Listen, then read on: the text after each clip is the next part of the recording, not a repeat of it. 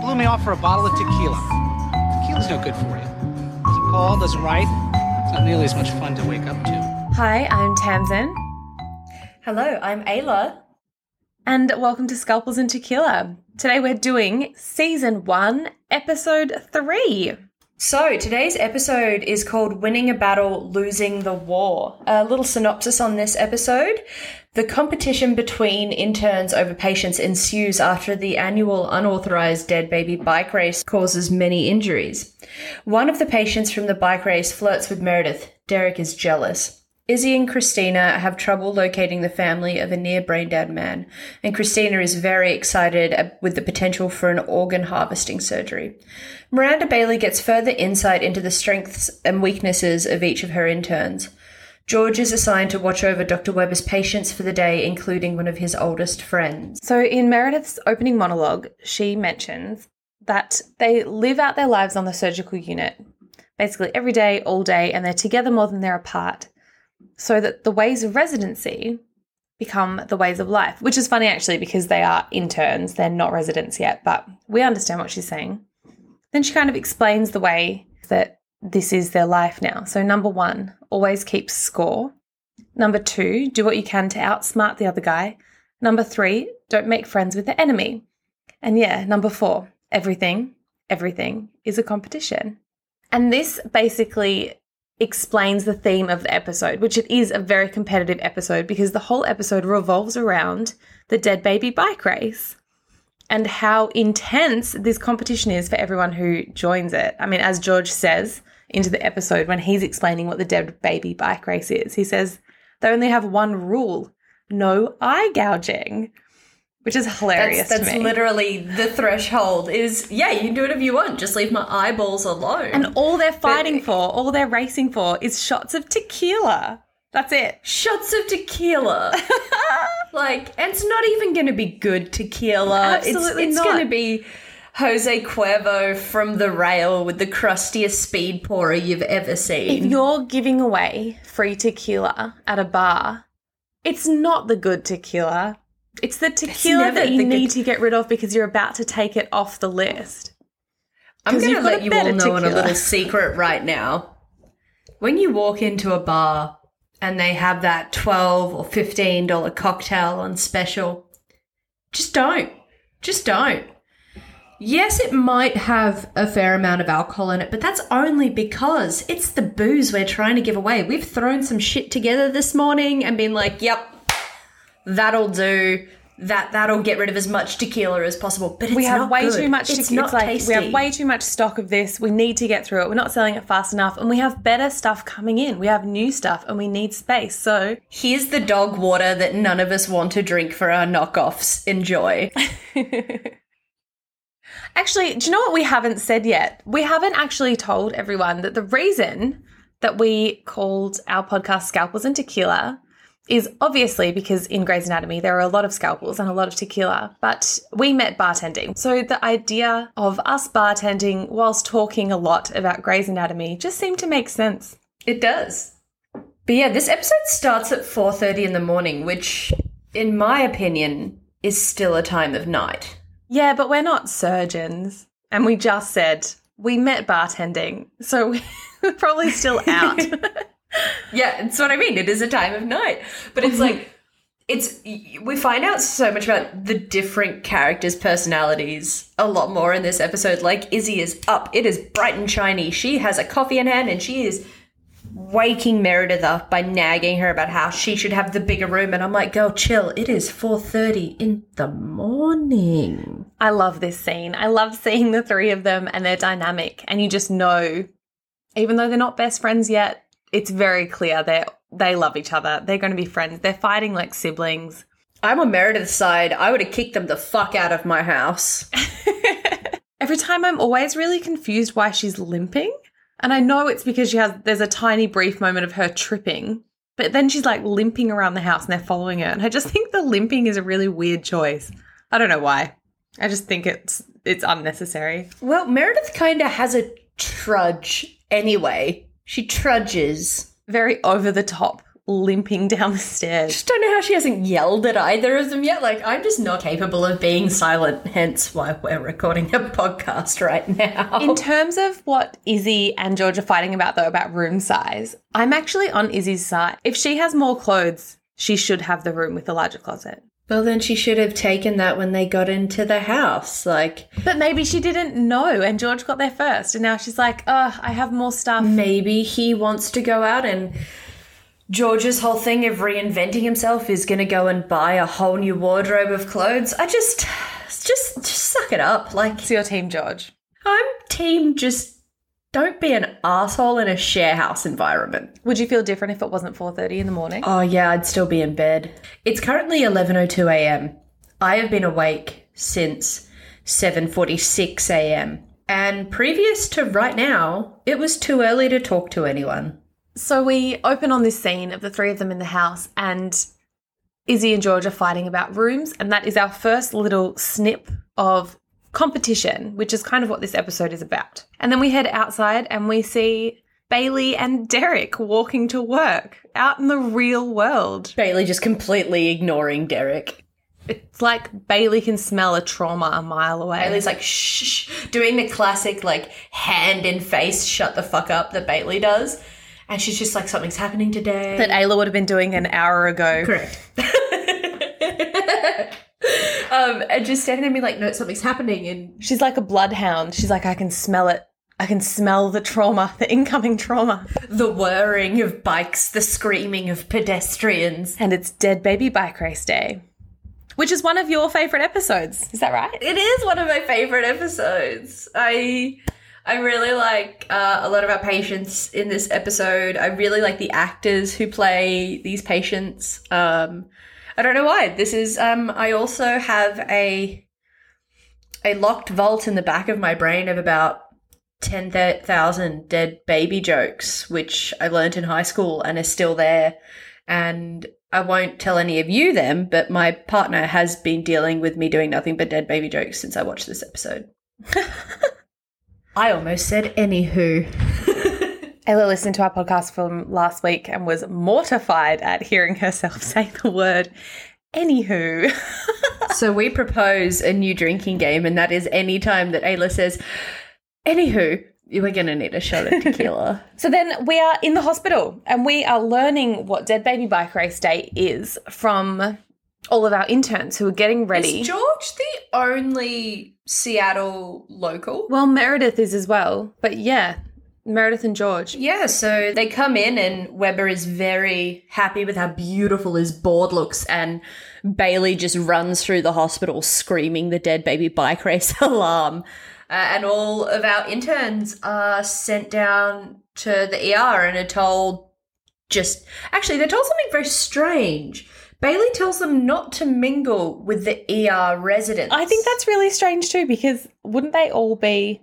Look, I'm not a doctor, but wouldn't they all be the same year? Wouldn't they all have studied the same thing? But yeah, I think that was just a really odd thing to say when we've had years of them working in the ER and being in control of the ER. But yeah, so that was quite funny. So they're all like... I think it's a funny line. Yeah. Again, it's bringing this idea of competition. This is where the competition really starts. Yeah, so competition again. We see the interns fighting over the patients that look more surgical, that injuries look worse. So that's fun. So we get Christina and Izzy following one patient and Alex and Meredith following another after George ends up being chosen to go and help the chief. So first we meet Alex and Meredith's patient, Viper. A gentleman who comes in with bike spokes poking out of his side. Who's hot, by the way. But also, I think I've always, looked back and thought, Viper was hot. And then rewatching it now, he's a lot younger than I remember. So a little bit Don't age us. Okay, I take it back. Because I thought exactly the same thing, and I hate that. Oh my God, I'm so glad. He's still handsome, though, to this day. But I think it was just like, I'm a hardcore kid at heart. I like metal music and stuff.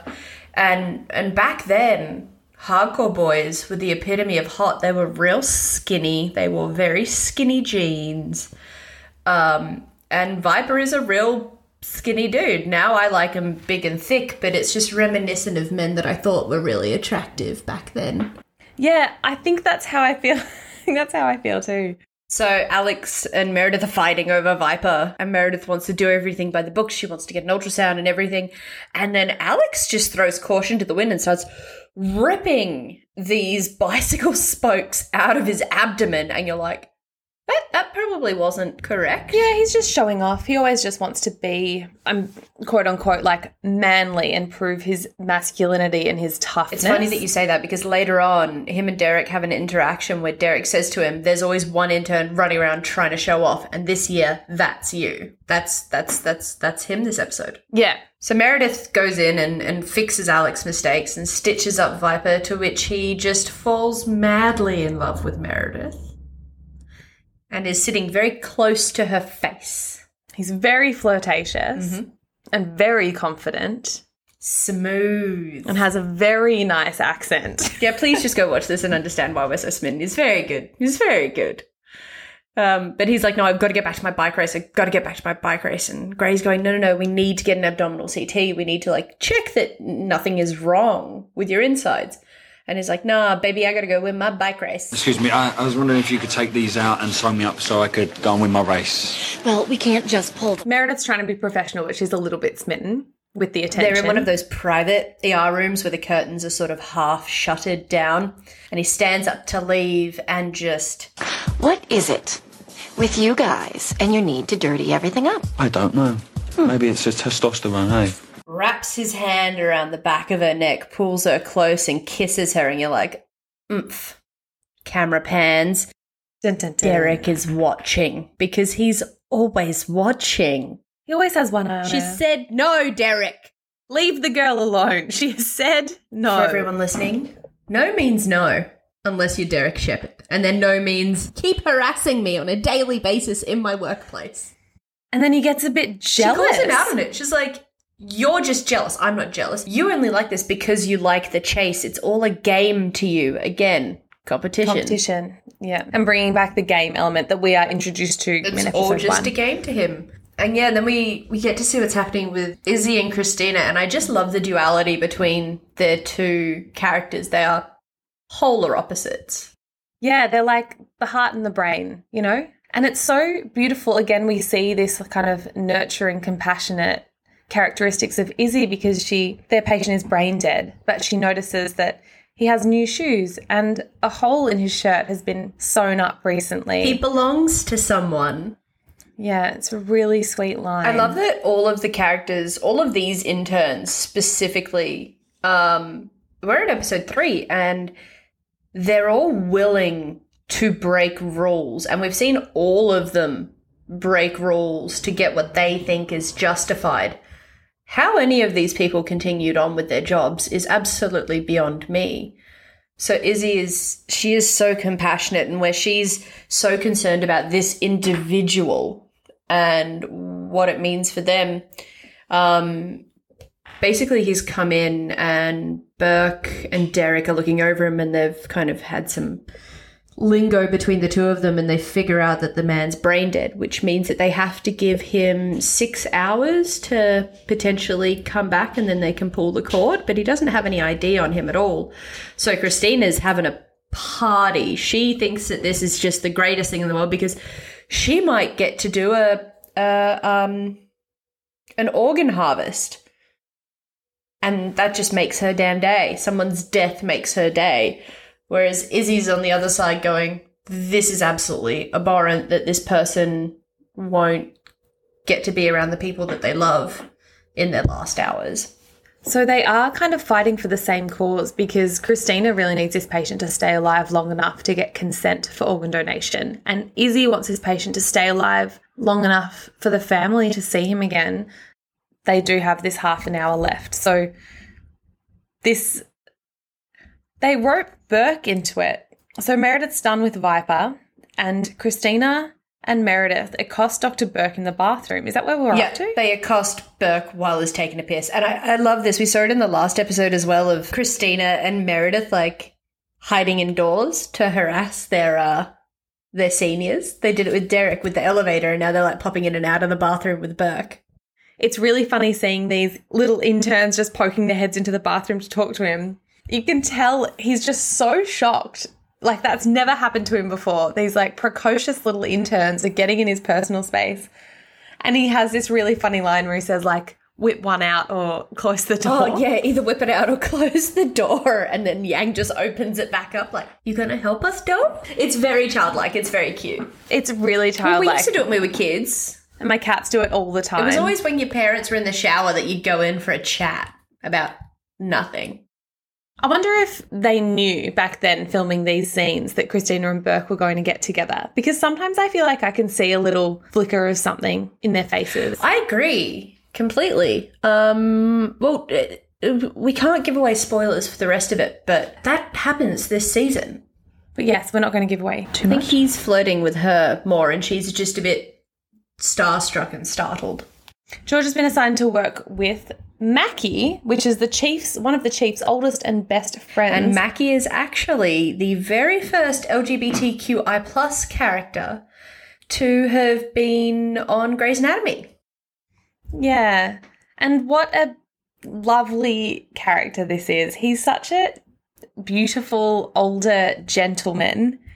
I just want to be his friend. I want to have a chat. I want to sit and chat to him about life and ask him all the questions. So he's very flirtatious with George. And at the start, George is like, oh, you're saying some odd things. Okay, I don't really understand. And then he's like, hey, pretty eyes. You're like, oh. And he mentions to Alex that a patient's flirting with him. And Alex is like, yeah, go get it. He's like, no, he's a man. He's like, yeah, go get it. And then Alex also says, I'm down with the rainbow, which I also really So like. George gets this immediate complex of, wait, does everyone think I'm gay? Which actually, in real life, TR Knight is gay. Oh, really? Yeah. I didn't know that. So Christina, he's sitting at this desk trying to, like, deal with the fact that everyone thinks he's gay, and predominantly that Meredith might think he's gay. And he asks Christina exactly that, while handing her the files she asked for loaded onto a floppy disk, people. Oh, you can really tell how far we've come when you see a floppy disc. in a For anyone shot. under the age of 25 who might be listening, that's the little save icon on Word. And it holds like 2 pictures. I remember starting year 10 and we had to have a USB drive. And a 125 megabyte USB drive cost about $150. I remember, when I was younger, we had floppy disks and I had to write, I think I would put sticky tape on them and write what classes. You didn't want to show how old we were. We're old. We're not that old. Not as old as Mackie, though. Not as old as Mackie. Him and Weber have been friends for 30 years, and it's just this really beautiful little learning curve that George has. There's this scene, and I didn't really get it at the time, where Mackie seems almost offended. And then I realised that George is fully caught on to the fact that this man is a homosexual. And Mackie's talking to him and offers him his hand, and George refuses it. As in, like, oh, I couldn't possibly hold your hand or touch you because you're gay. And it just... The fragile masculinity that comes up so much in this show throughout all of the seasons is wild. It's explored a lot, which is really good. A lot more down the track, but this is definitely the start of it. And it's explored a lot in the George character, and we'll talk about that next episode a bit more because it does come up again. So Mackie's waiting on a liver, and Christina, Mare and Izzy have accosted George because he's working under the chief. And Burke said the only way that we can do a surgery on your brain dead guy to prolong his life, to give his family a chance to be found, is that he would need a surgery. Burke's not willing to do it because the guy's dead and it'd have to come from the chief. So they accost George and say, hey, we have to ask you to do something. And George turns around to Christina and is like, I'm not a child. You don't have to manipulate me. You can just ask me to do something. So she asks him to go over Burke's head to ask the chief to do it. He's like, can you ask me something easier? Oh, George. I wonder, you know how George is so nervous and so awkward? Have you seen that meme going around lately where it's like, did you know that the Winnie the Pooh characters are all based on different mental illnesses? Have you seen that? Oh, it's been going around for a couple of years now. Can you imagine if, like, the 5 main Grey's Anatomy interns were all based on, like, a different body part or something, and George was, like, the nervous system, and Christina was the brain, and Izzy was the heart. That's all. That's as far as I've got. Mare was the groin. Yeah. What would Alex be? The testicles. You just said groin. The arse? I think Meredith would be, like, the gut. You know, it's always about her, like, gut instincts and her, like, going with her. Yeah, and then Alex is the groin. Well, that was really common in TV shows at that time. Like, when you think about Sex and the City, each of the 4 main characters there represent a stereotype of a woman. So, like, Miranda was the like, intellectual. The drive to be successful in work. Kim Cattrall, Samantha, was the sex drive. Carrie was the neuroses and the overthinking, and Charlotte, she was the I want to have babies and get married and settle down. You put them all together and they make one woman. Yeah. And this is kind of the same, like exactly what you were saying. So I think that's right. And yeah, gut, brain, heart, that makes George the nervous system. The nervous system. Yeah, I think that's exactly correct. I feel like a genius. Speaking of Sex and the City, I actually have a note about Sex and the City for this episode because we haven't spoken about the opening titles yet. The reason I bring up Sex and the City in relation to the opening titles is because it's very obvious what they're trying to do with these opening titles. They're like, here's a shot of surgery and here's something that represents like life, their life outside of the surgical floor. So it's like this show is going to be about surgery and personal life. But the opening titles don't make sense for this show, this Grey's Anatomy that we've got. And I feel like in my notes it says these opening titles make more sense if Carrie from Sex and the City was the main character. Because the objects they've put in, like eyelash curlers and high heels and a martini glass, like they have nothing to do with the characters that we have here. It should be like a glass of tequila, a dartboard. A beer on the couch. A beer, yeah. They hang out at Joe's bar. They don't hang out at a martini lounge. Yeah, you're so right. I'm so excited for the first episode at Joe's bar. Same. I love Joe's bar. So the end of this day finishes with Mare in the change rooms.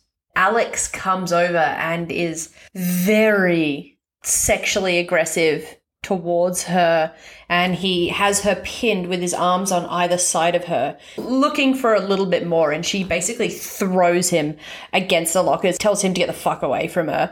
And Derek comes in and sort of backs her up, and she just gets mad and storms out. And then she gets home to find that Izzy and George have started nesting and unboxing all of her mother's and her family belongings. Which I think is really invasive. I would be furious if people did that with my stuff. Absolutely. Without fail. Yeah, no. It's not theirs to unbox. Like, I know Izzy's being cute and she's like, oh, when I get stressed, I nest and I open little boxes and I make a nice little home. And I understand that for her character, but it's not her stuff. Yeah, if it was your own stuff that you were dotting around the house, I wouldn't have a problem with it. Totally. Or like if Izzy went shopping and she'd bought a few things to like, you know. Sure. Homey up the apartment. She bought some lamps or bought some throw pillows or whatever Izzy would buy. I hate throw pillows. I can't believe I actually even said that. So if I had a dozen pillows on my bed and I had to take them off every night, they would just live on the ground. They would now be floor pillows. Yes. But anyway, opening boxes that she knows are not even Meredith's. They're Meredith's mother's. And Meredith has already said, no, don't go near my mother's things. Yeah, I would be furious. Absolutely. So the next morning, Meredith is doing what all of us have done 1,000 times and is having a right royal bitch about her housemates. They talk about how grateful they are that they're friends with each other because they share a deep, dark, twisted place. And I was like, oh, the first time it's mentioned. Kick them out. I can't kick them out. They just moved in. I asked them to move in. So what, you're just going to repress everything in some deep, dark, twisted place until one day you snap and kill them? Yep. Yeah, we're really starting to see the Meredith and Christina friendship now, which is so heartwarming and so exciting because they are definitely the most important relationship of this series. It's the most complicated. It's complicated and it's so real. But it's also a platonic love. I think that's really important. That's why Frozen was so popular, because it wasn't about a man coming in to save the day and the truest love in your life being a romantic partner. It further follows the idea that the truest love of your life can be a platonic love. It gives me the warm and fuzzies.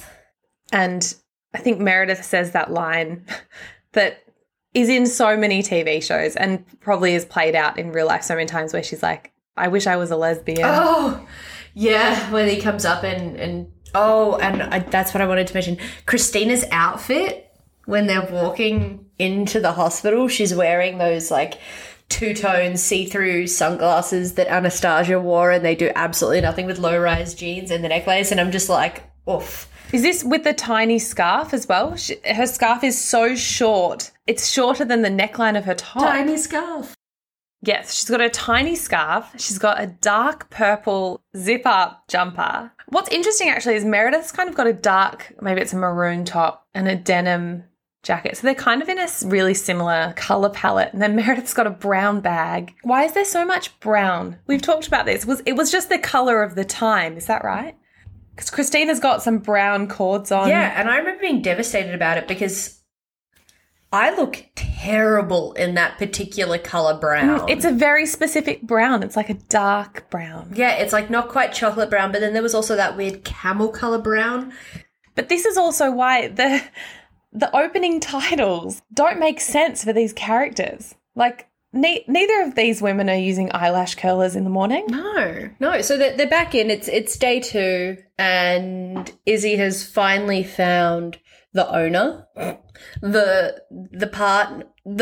partner of our John Doe, who is named Stephen. For some reason, and it keeps happening with these early episodes, our interns are being put in positions to do things that they really shouldn't be doing for the first time. Yeah, I feel like they should be watching. So Christina is the one who has to have a conversation with the wife about what organs she's willing to have donated from her husband who's brain dead. And it's Christina having this conversation. And Bailey's in the room. She's watching. Probably in the real world, it would be Bailey having this conversation. Because Christina's just there being like, what about the eyes? Yeah. What about the skin? It's very inappropriate and it feels very uncomfortable watching this scene. But she ends up saying yes to all of it. And it feels more like she's only saying yes because she's getting pressure from Christina. It doesn't really feel like she's saying yes because she's okay with it. Also, speaking of inappropriate, why is her child in the room? Why is her child in the room? She says, like, you want me to have a funeral and have people look at him, have his daughter look at him, and he doesn't have his skin. And the daughter's comforting her mother. I mean, the daughter seems really not really interested in conversation, but she should not be in the room. And Meredith is just sort of meandering around the hospital in the ER, and she spots Viper doubled over in pain. So he's back. Well, I think we're supposed to understand that it wasn't just superficial wounds. There was stuff going on internally. And it looks like all of his intestines are trying to fight their way out of his stomach. So Alex was being rash, and Alex shouldn't have just pulled the things out without looking. But she's straddling him on the gurney, and Alex is just like following around like a puppy dog wanting to be involved, holding his guts in. They get taken into surgery, and Bailey does one of my favourite things that Bailey does all the time and just says, all right, someone's going to need to get me a step. Poor little Bailey. And then she dismisses Alex away and sends him out of the surgery.